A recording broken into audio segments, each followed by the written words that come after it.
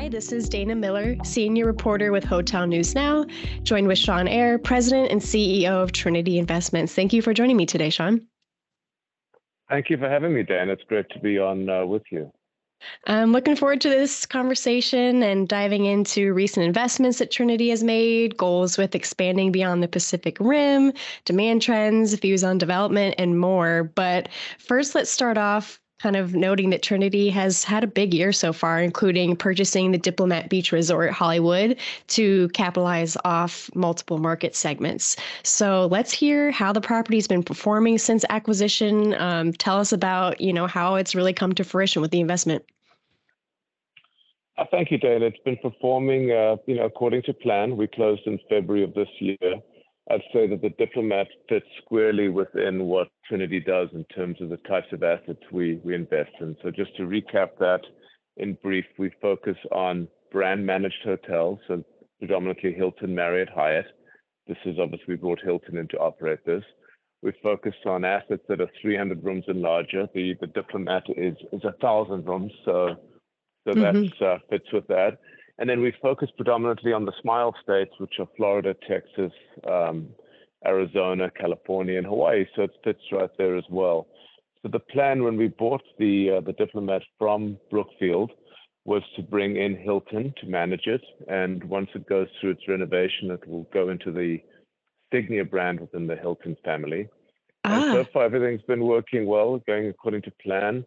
We're seeing a tremendous resurgence, not only on the leisure traveler side, but we're also seeing strong group demand. And this is exactly what the Diplomat is designed for. That's great. I didn't realize it was going to be within the Signia brand. And I remember when it launched around pandemic years and everyone was like, oh no, what's going to happen with this since, COVID kind of wiped out group business. But I'm so happy to see that that's coming back. And it sounds like this is the perfect property for that brand.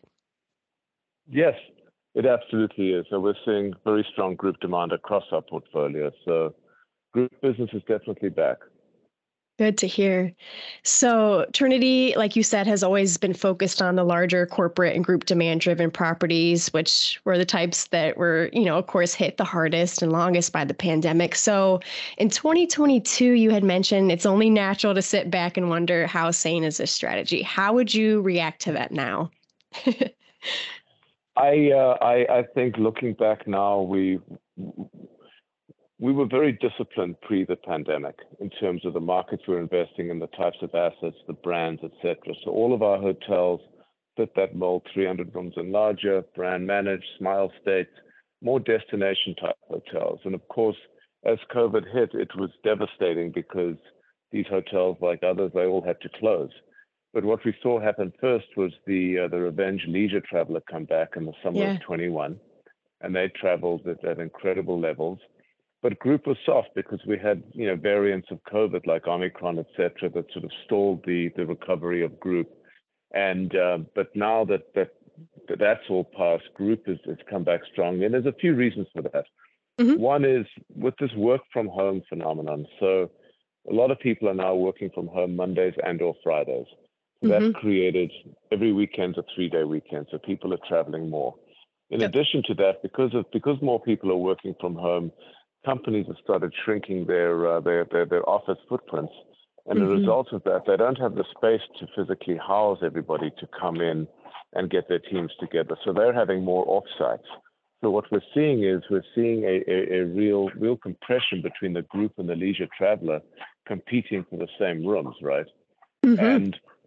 And so, as an example, if we previously had Thursdays and Sundays were the quietest nights in these types of hotels, they're pretty solid nights now because of the way travel patterns have changed. And then, of course, you had 2.5 years of COVID where groups and conventions and trade shows just did not occur. So they're cramming all of that back in. So it's been a great confluence of all of those factors that have benefited the types of hotels that Trinity invests in. Right. So we've definitely seen a shift in weekday, weekend, high demand periods a little bit.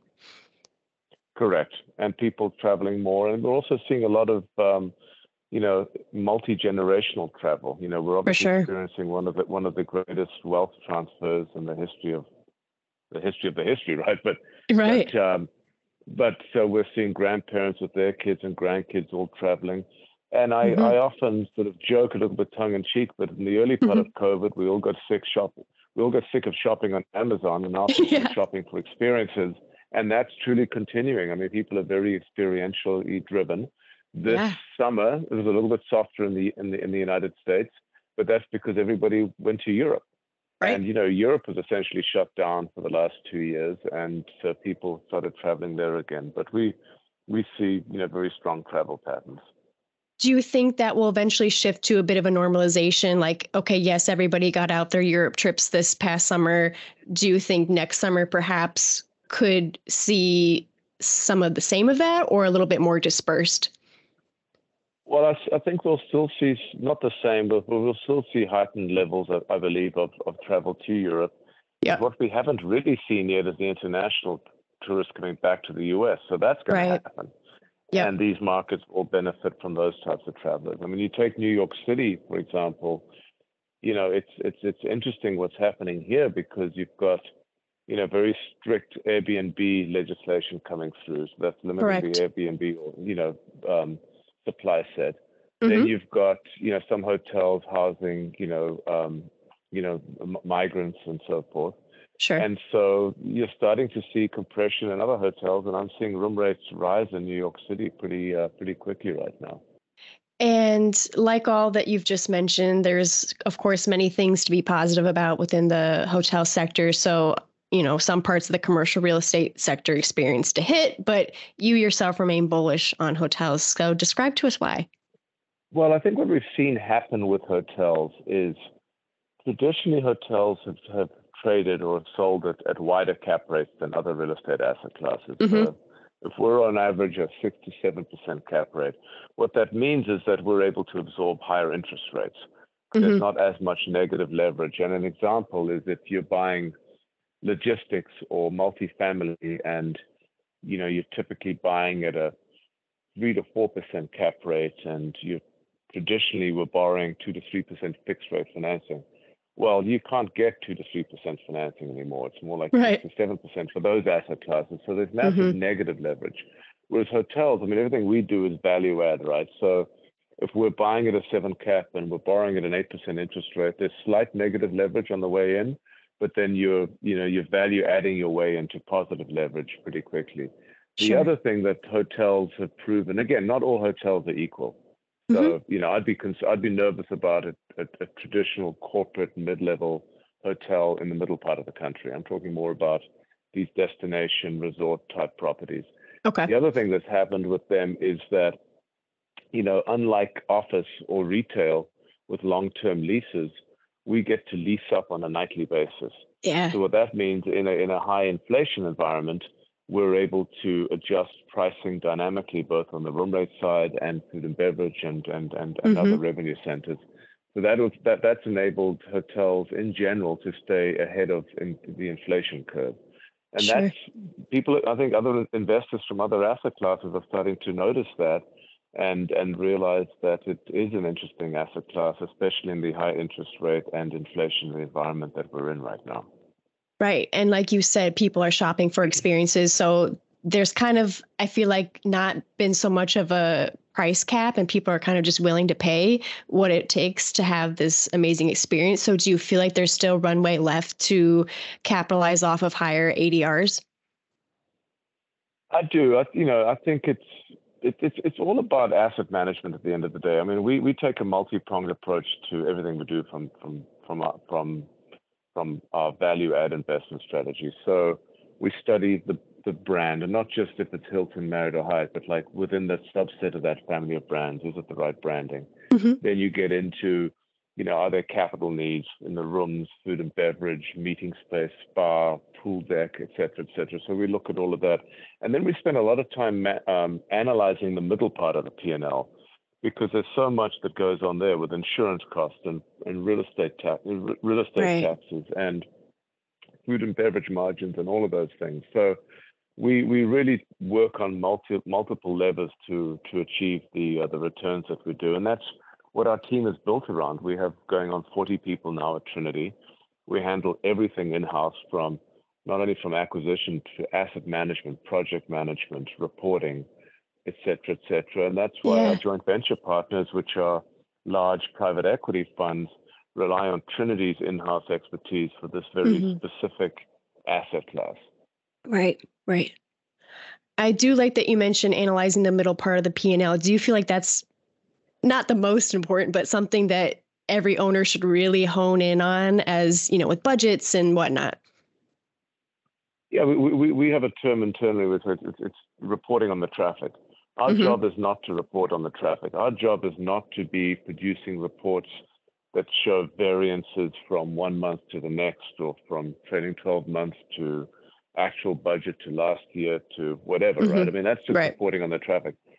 What our team does is real analysis as to why expense margins are the way they are, where the opportunity is, how can we shift things around, how do Yeah. we really, even on the revenue side, not just the middle part of the P&L, do we have the right distribution channels? Are we being Hmm. too reliant on online travel agents with higher, commissions? Should we Hmm. be shifting distribution around?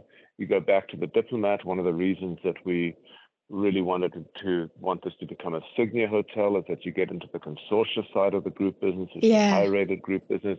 Then it's getting into analyzing the redemption programs and the occupancy levels that Hmm. kick in for the various rates that you can charge for the redemption business. So Hmm.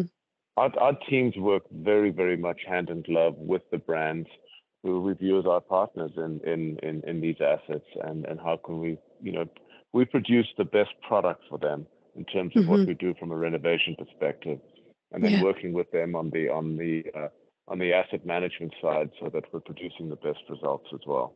Yeah. Very hands-on, it sounds like. Yes.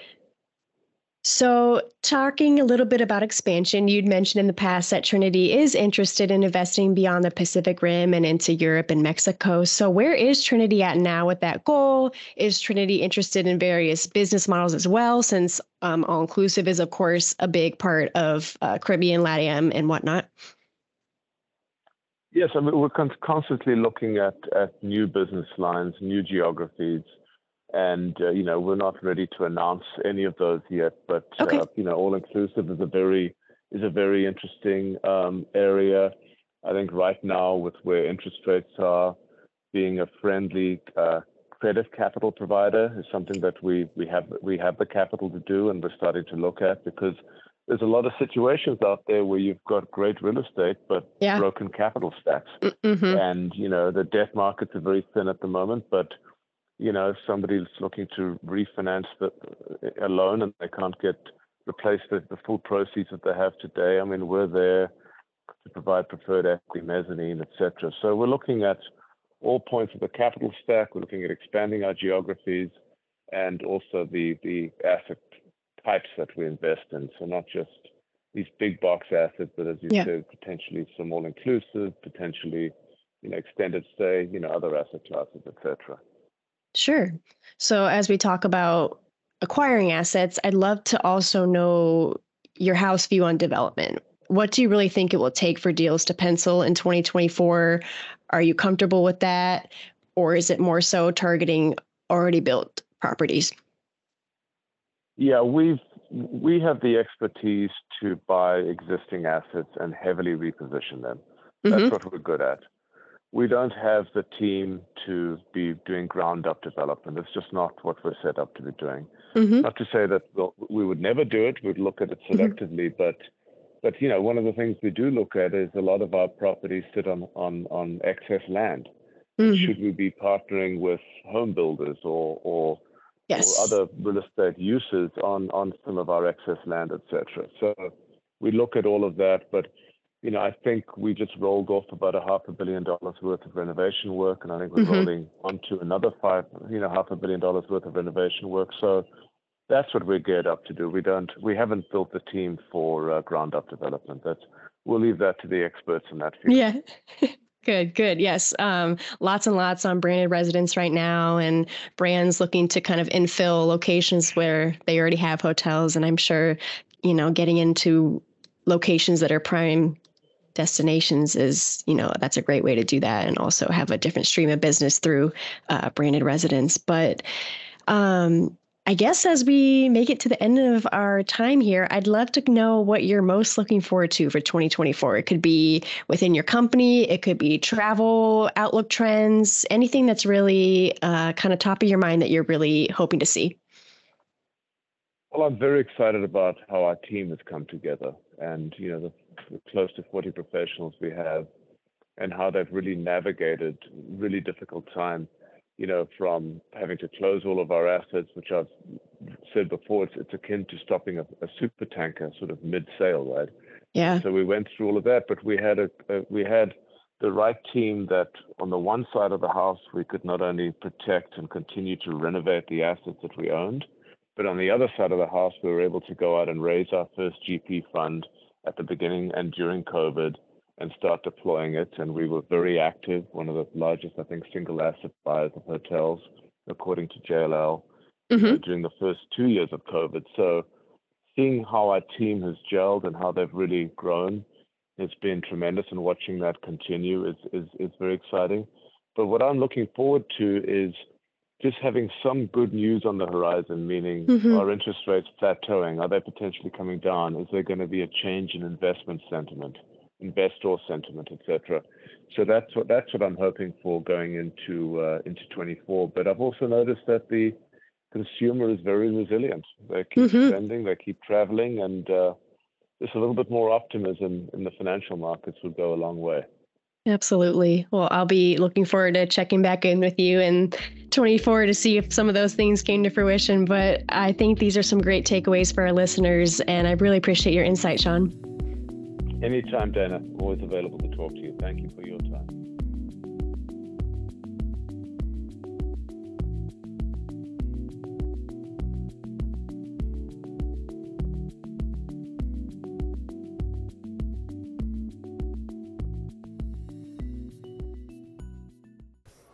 Hi, I'm Isaac Colazo, Vice President of Analytics at STR. Hi, and I'm Jan Freitag, National Director for Hospitality Analytics for the CoStar Group. Tune in to our new show, Tell Me More, a hospitality data podcast. It's a podcast on the global hotel industry, its current trends, what we're thinking about, and where the industry's going. And we like to have fun with the data too. Find us on hotelnewsnow.com or wherever you listen to podcasts. Subscribe today.